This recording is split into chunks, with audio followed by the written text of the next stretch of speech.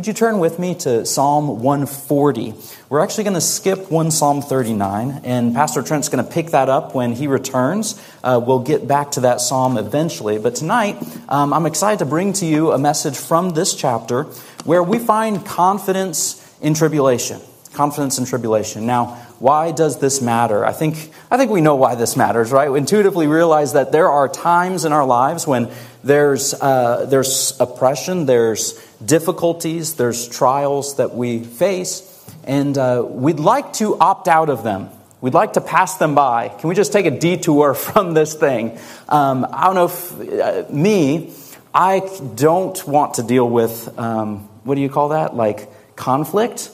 Right? Or opposition. Somebody's going to come up to me and say, man, you need to, move your cars. I'm like, all right, I'm moving the car. Like, I'm good. It's all good, man. I'll get out of the way.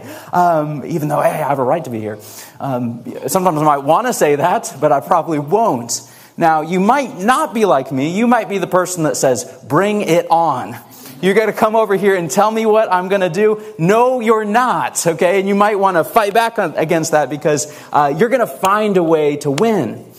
But the idea of tribulation in the Bible is something that you enter into most often not by your own choosing and not by your own fault, and there's not a way out of it. As hard as you would fight back, is strong as the arguments and the words, whatever you're going to try and do to push opposition back, you simply cannot. That's the idea of tribulation. I read this quote that I thought was so good. Tribulation is an oppressive state of physical, mental, social, or economic adversity. Something that is just crushing, that you're not going to get away from. You can't opt out of it. You can't take a detour. You're just not going to get away from it. That's tribulation. And we might not like it, but Jesus did tell us that's how things would be. He told his followers, he said, listen, this is John 16:33. These things have I spoken unto you, that in me ye might have peace. In the world ye shall have, can you read that word with me? Ye shall have tribulation. All right, tribulation. You're going to have it. But be of good cheer, I have overcome the world. So there's a place we're going to have peace, but it's not in this world. This world is not our home. We are temporary residents in this place. As believers, our home is in heaven. Our citizenship is in heaven. And so this lifetime in this world, within this world system, is going to have tribulation. And the only place that we're going to find peace is in Jesus. And that's something we just need to come to terms with, receive from Jesus, believe, and then turn to Him for peace. And stop trying to find it in circumstances. Because He says, listen, there will be tribulation that you can't opt out of. It's just going to be part of it. So, if that's the case, then how do we get a hold of that peace? How do we get a hold of confidence when we're in something that we just can't fight and we can't get out of? Well, I think that's what we see in Psalm 140. We see David in a place where just all around him, he's being attacked, he's being hunted, he's being oppressed, he's being opposed, and he exhibits a rock-solid confidence in this prayer. And I think there's a few things that we can learn about how we can come into tribulation, we can come into opposition, and not have our world rocked. Because is that not what usually happens? We're not expecting it, and so it comes in, it just rocks our world. But I don't think it has to be that way. I think the Bible shows us a way that we can have deep-rooted confidence in tribulation. Would you read with me Psalm 140? Let's look at what the Scripture says here. It opens, and it brings us to a verse that says, "Deliver me, O Lord, from the evil man. Preserve me from the violent man, which imagine mischiefs in their heart. Continually are they gathered together for war. They have sharpened their tongues like a serpent. Adder's poison is under their lips. Selah. Keep me, O Lord, from the hands of the wicked. Preserve me from the violent man who have purpose to overthrow my goings. The proud have hid a snare for me. In cords they have spread a net by the wayside. They have set gins for me. Selah. O God, the Lord, the strength of my salvation, Thou hast covered my head in the day of battle. Grant not, O Lord, the desires of the wicked, Further not his wicked device, lest they exalt themselves. Selah. As for the head of those that compass me about, let the mischief of their own lips cover them. Let burning coals fall upon them. Let them be cast into the fire, into deep pits, that they rise not up again. Let not an evil speaker be established in the earth. Evil shall hunt the violent man to overthrow him. I know that the Lord will maintain the cause of the afflicted and the right of the poor. Surely the righteous shall give thanks unto thy name. The upright shall dwell in thy presence. Would you bow with me as we open up this message tonight? Father, we come to you, and Lord, we ask your help as we open up your word. Lord, I pray that you'd give us understanding, give us eyes to see, ears to hear, that we might gather the truth that you would have for us tonight, that it would find its way deep into our hearts, and that it would give us an anchor, a stability, as we daily face a world that is not for you. Lord, we recognize that there will be tribulations, there will be difficulties, there will be opposition for the believer in this present world. And Lord, I pray that you would help each person, because whether we are in those seasons right now or not, we will encounter tribulation. And Lord, we need your strength to walk through it with grace, and to walk through it with confidence, and to walk through it with stability. Lord, we ask you to teach us this evening. Praise things in Jesus' name. Amen. So Psalm 140. This is a Psalm of David. And you saw where he starts out and he just looks around and says, there are so many problems. There's so much going on. There's so many who are attacking me. Let's read those first few verses once again, verse 1 down to 5, and just consider these things with me as we read. Look at all the ways that this opposition is described. It says, deliver me from the evil man. Preserve me from the violent man, which imagine mischiefs in their heart. Continually are they gathered together for war. They have sharpened their tongues like a serpent. Adder's poison is under their lips. Selah. Keep me, O Lord, from the hands of the wicked. Preserve me from the violent man, who have purposed to overthrow my goings. The proud have hid a snare for me in cords. They have spread a net by the wayside. They have set gins for me. Selah. In those first two sections, he really opens up just the problem. What is he facing? What is he dealing with? And he's dealing with wickedness, wicked men. He's dealing with violence. He's dealing with warring people. He's dealing with those that are planning evil. He's dealing with those that are speaking evil. And he's dealing with those that are preparing traps for him. I mean, that's pretty rough, is it not?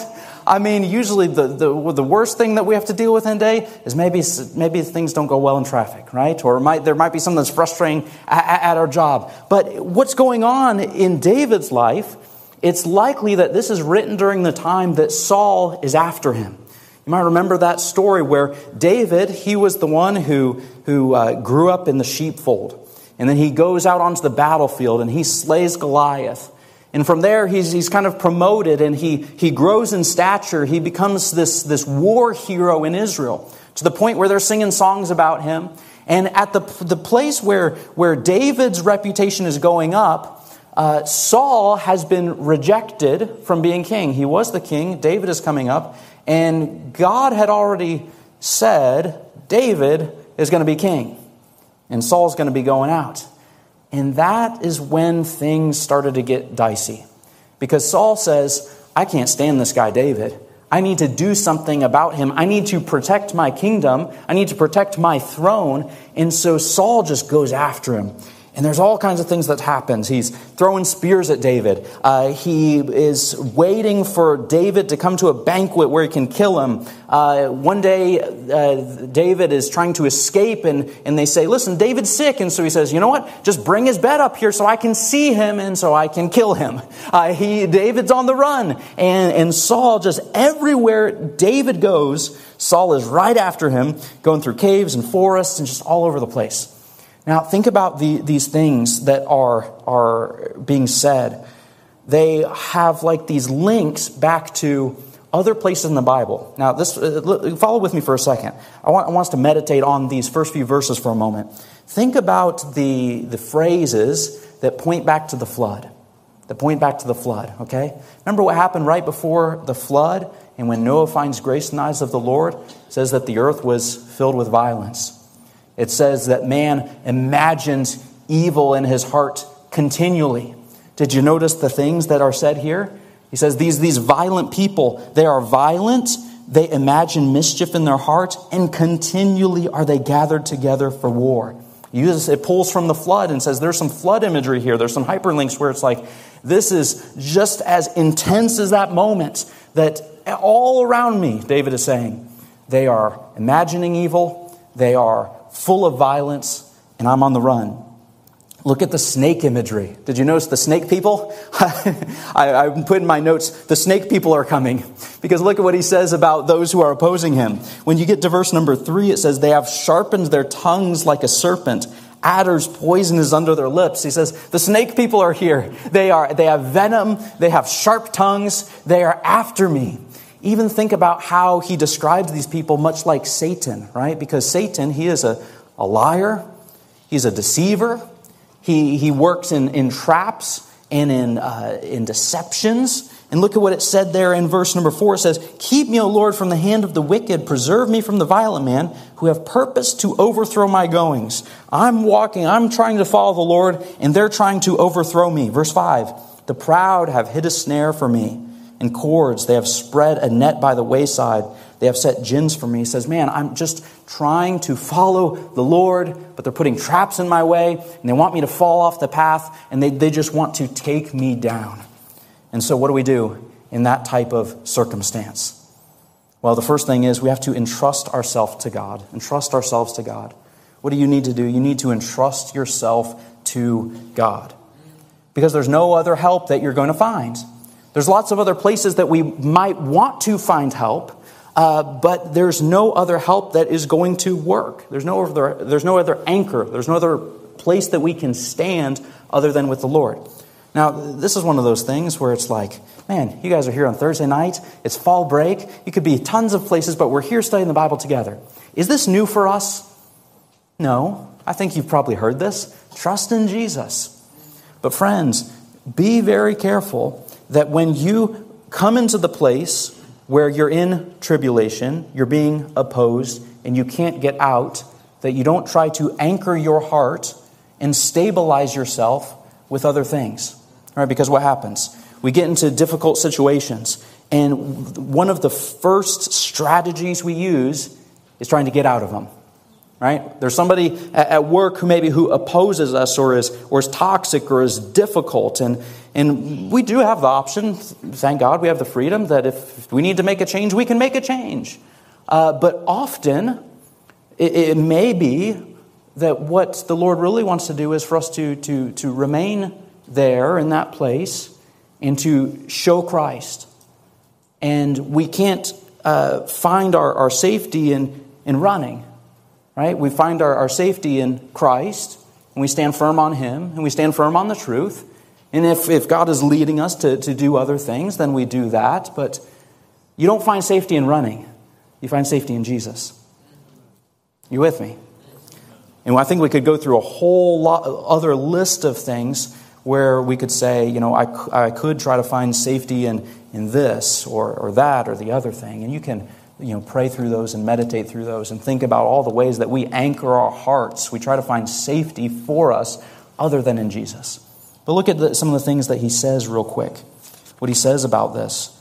He says that, God, I'm asking you to deliver me. God, I'm asking you to keep me. God, I'm asking you to preserve me. And each of those have kind of their own little nuances to them. Deliverance is really this idea of God, remove me, grab me out of difficulty, grab me out of trouble, deliver me. It says keep me, which is like be a bodyguard for me. It says preserve me, which is like watch over me and take care of me right where I'm at. And so he turns to the Lord and he completely trusts in Him, facing this opposition. Now, before we go to the next thing, I do want to make a comment about where does this opposition come from, right? Because I think it's fair to say that in our day, we are maybe not facing metal objects being thrown at us, right? We're not dealing with spear opposition or hunting, right? We're not hiding in caves and on the run and out in the woods and out in the wilderness, just on the run for our lives. There are believers throughout history that have faced that, and that is a very real reality. But there are things in our world, in our lives, where we can be lulled to sleep thinking that there is not opposition and that opposition will not come. And opposition comes in different ways. We can never forget that there are good people who aren't godly, and there are nice folks who are darkness. And when you stand upon the Word of God, sorry, this is the word here. Those are my notes, right? They got some verses. When you stand upon the Word of God, and when you are, as Jesus says, a light in this world, a light that is blazing with the glory of God, the holiness of God, the truth of God, darkness recoils from light. And darkness opposes light. And darkness wants to extinguish light. And you've maybe even faced some of this where it's maybe not spears, like we said, but it might be pressures. Social pressure, financial pressure, pressure to conform. Right? You can have your religion as long as you want. Just don't tell me about it. Just don't make me feel bad. Don't make anyone feel like uncomfortable. Right? And that's the world that we live in. But we have to decide that, you know what, no matter if it means missing a promotion, which is a very real thing. We've heard stories about that.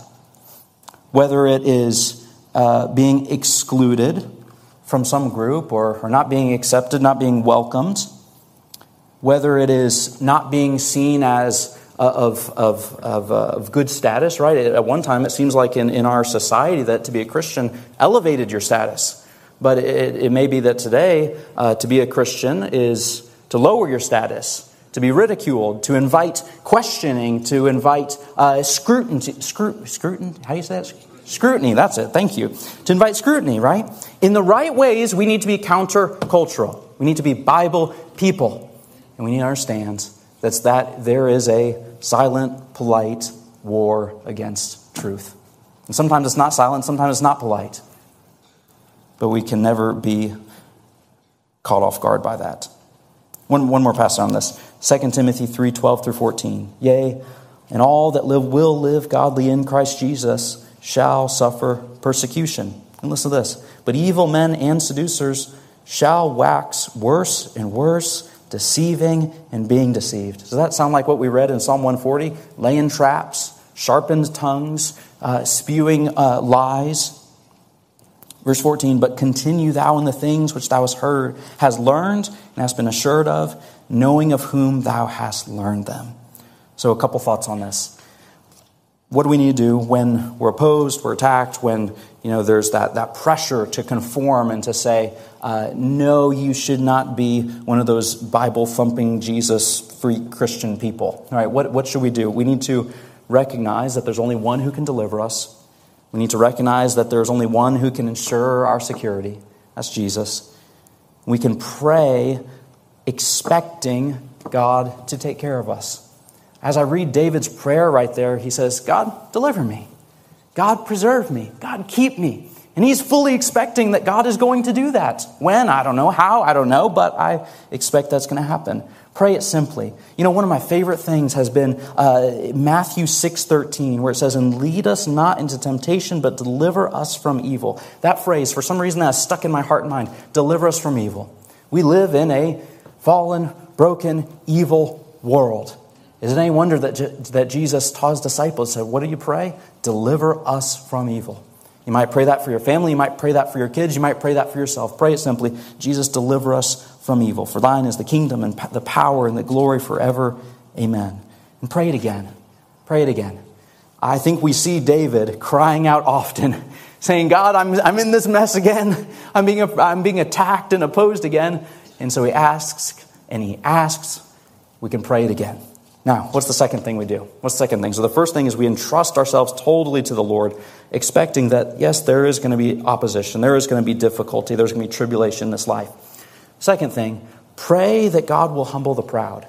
Now, we're going to read the next few verses and look at this for a second, because this one stumped me as I was studying through it. Let's look at verse number 6. I said unto the Lord, Thou art my God. Hear the voice of my supplications, O Lord. O God, the Lord, the strength of my salvation, Thou hast covered my head in the day of battle. Now, before we go to the next verse, a few verses, consider he starts with two statements of confidence. Two statements of confidence in the Lord. What does he say? He says, Thou art my God. That's just like a settled fact. God, I'm here, I'm in this place, and I'm looking up to you. You are my God. And then look at the second statement of confidence he makes. He says, Thou art my God. And in verse 7, he says, O God, the Lord, the strength of my salvation, Thou hast covered my head in the day of battle. What does it mean that his head is covered? It means that he's protected. Whether it's by a shield held up over him, whether it's by a helmet. Even think about, New Testament. We have the shield of faith, the helmet of salvation. He says, You've covered my head in the day of battle. I'm in the battle, and you have protected me. Now, consider, that's not a prayer, right? It is a statement.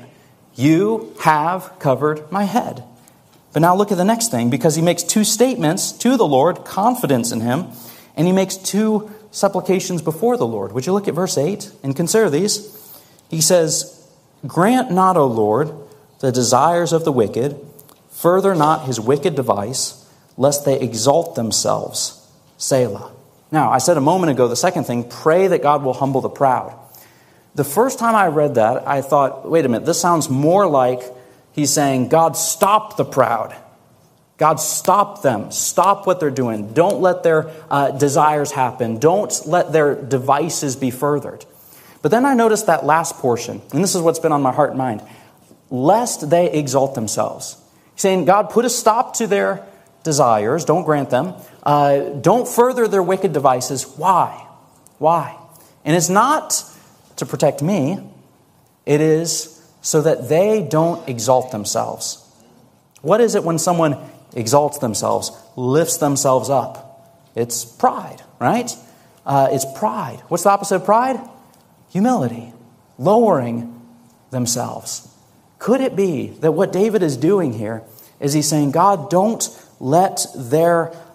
he's not necessarily praying, stop the wicked, but God, save the wicked. Right? Because what's going to happen if the wicked is humbled? They have an opportunity to turn to the Lord. All right? Because we know that God opposes the proud. Pride goes before destruction. But with the humble, there is what? There's forgiveness. There's mercy. God is near to the humble. God is near to those who would humble themselves before him. I think it's almost like David is saying, I know something about God. I know that God is long-suffering. I know that God is patient. I know that God will receive those who humble themselves. It's almost like he had an idea of what Jesus would say in Matthew 5, 43 through 45, where Jesus was saying, love your enemies, bless them that curse you, do good to them that hate you, and pray for them which despitefully use you and persecute you. I think David knew some things about God. I think he knew that God was loving, that God was long-suffering. I think he also knew that if Saul was going to continue in his pride, he was going to be destroyed. And remember, David didn't attack Saul himself. He had lots of opportunities to. He had a number of times where Saul was right in the palm of David's hand, and David could have taken him out, but he doesn't. And he comes to him and says, why are you attacking me? I have no ill will towards you. I'm not trying to kill you. These people are telling you that I'm this evil guy that's after you. He said, I'm not. I'm going to do you good, even though you're hunting me down and causing me to run for my life.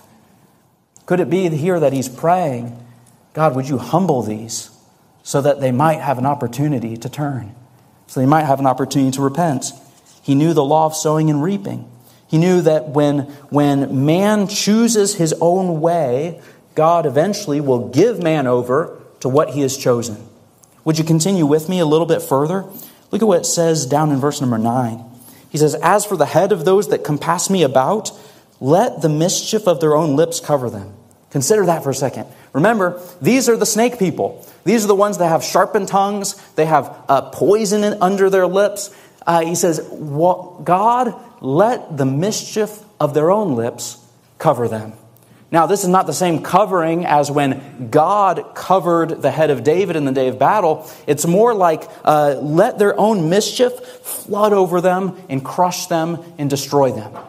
Because they have chosen to deal in mischief, in sin, in evil. And so the mischief of their own lips is going to cover them. Continue on, verse number 9. "As for the head of those that," we just read that, verse 10. "Let burning coals fall upon them. Let them be cast into the fire, into deep pits, that they rise not up again." Consider this. Doesn't that sound like the traps? Like they were laying traps before David. Pits and fire. They're trying to, what do you call that? Like when they would siege a place, sometimes they would burn what could be burnt. They're trying to starve them out. Or even you think about like medieval times. This is at least the imagery that comes to my mind. When the defenders are on the wall, the enemy has come up to the gate. What do they want to do? They want to throw stuff on them, shoot fiery arrows at them, pour boiling oil on them, anything to like destroy them. And he's saying these people have worked in traps. So you know what's going to happen to them? They're going to be trapped. Continue reading. He says, "Let not an evil speaker be established in the earth." Listen to this last bit. "Evil shall hunt the violent man to overthrow him."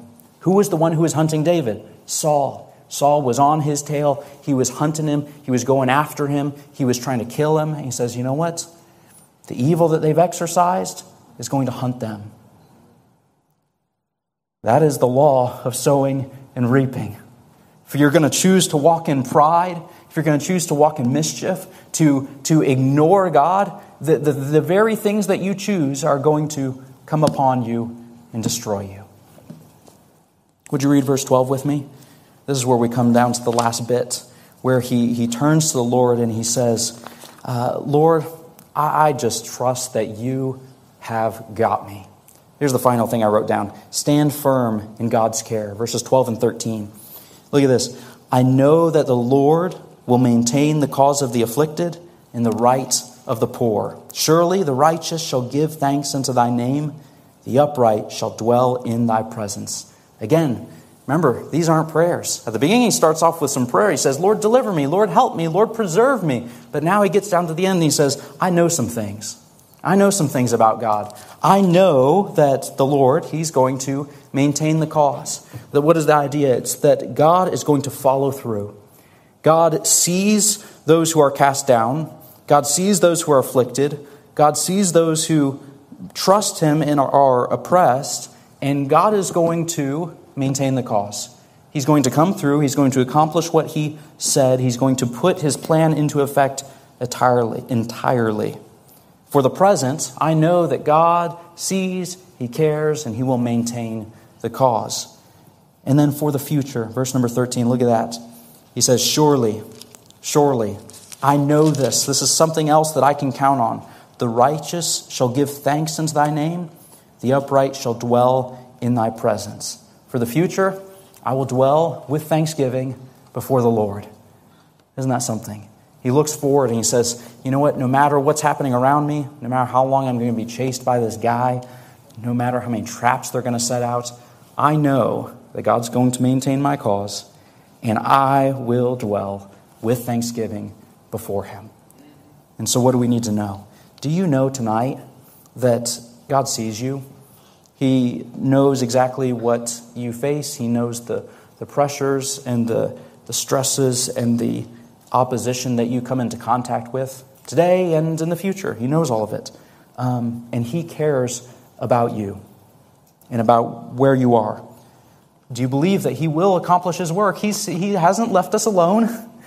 No matter how long it goes that we might face tribulation, we can have peace in him. Do you know that you will dwell with him? Think about that. That should be one of those things that that is our hope, right? That is our hope. that one day we will be with him. We will dwell in his presence. We will rejoice in his presence. And that hope should sustain us and can sustain us right now. And one day you will give thanks to him. Something that hit me was like, let's start giving thanks now. Why can I start giving thanks now? Because he already has done so much. And even David, as he's going through this, he says, you've covered my head. You are my God. You will preserve me. You will deliver me. I am coming to you and entrusting myself to you. So take heart. Entrust yourself to the Lord. Pray that God will humble the proud and stand firm in God's care, because he does care for you. Would you bow with me as we close out tonight? We'll stand and sing in just a moment. But before I pray and close, I want to highlight something that is so, so important. This confidence that we've been talking about tonight is based on knowing God. Did you hear those things that David said? He said, you are my God, and I will dwell in your presence. It might be that tonight, that's not you. That's not you. The Bible tells us in Romans chapter 1 and many other passages that all of mankind has turned against God. We've chosen our own way. We've rejected the truth that we know about God. We've turned to wickedness. We've chosen sin. And you can hide it. You can cover it up. You can pretend like it's not real. You can cultivate a persona and a reputation of being a good, polite person. But the fact of the matter is that the holy, pure, blazing light of Jesus, it will expose your heart. And it will expose the darkness that is you, that is in your heart. Ephesians said that before someone gets saved, before someone believes in Jesus, that we are darkness. We've rejected the light. And the question is, will you measure up to a perfect and holy God? The answer is no one will. No one will. And that's why Jesus came. That's why he died on the cross for your sins, so that you could be forgiven. And tonight, if you realize that maybe you're not saved, maybe you're not a believer, there are many people here that would love to talk with you and to share with you how much God loves you and how you can call out to Jesus and he can be your Savior too. Dear Jesus, we come to you tonight, and Lord, we thank you for your word. Thank you for your goodness.